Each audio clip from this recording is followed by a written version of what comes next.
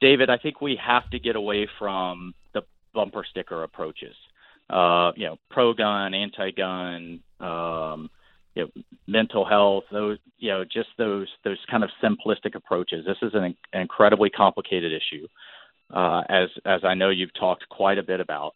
How do we get to the breakdown, the absolute breakdown that happened with our existing systems, from the 39 warnings, red flags that the law enforcement agencies had, both local and federal, child services, the schools, and nothing was done. It's not the first time. We had the school church shooting in Texas, where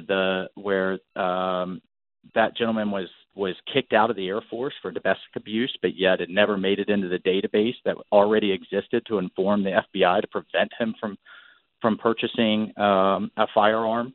And then, Governor Scott, I think, has some reasonable approaches on the table. That's the Florida governor, to look at upping the age for purchase, and to look at some common sense reforms to keep the mentally disturbed and to keep the wrong people from getting access to weapons. So I think it's going to take a holistic approach, and I think it's going to take a thoughtful approach.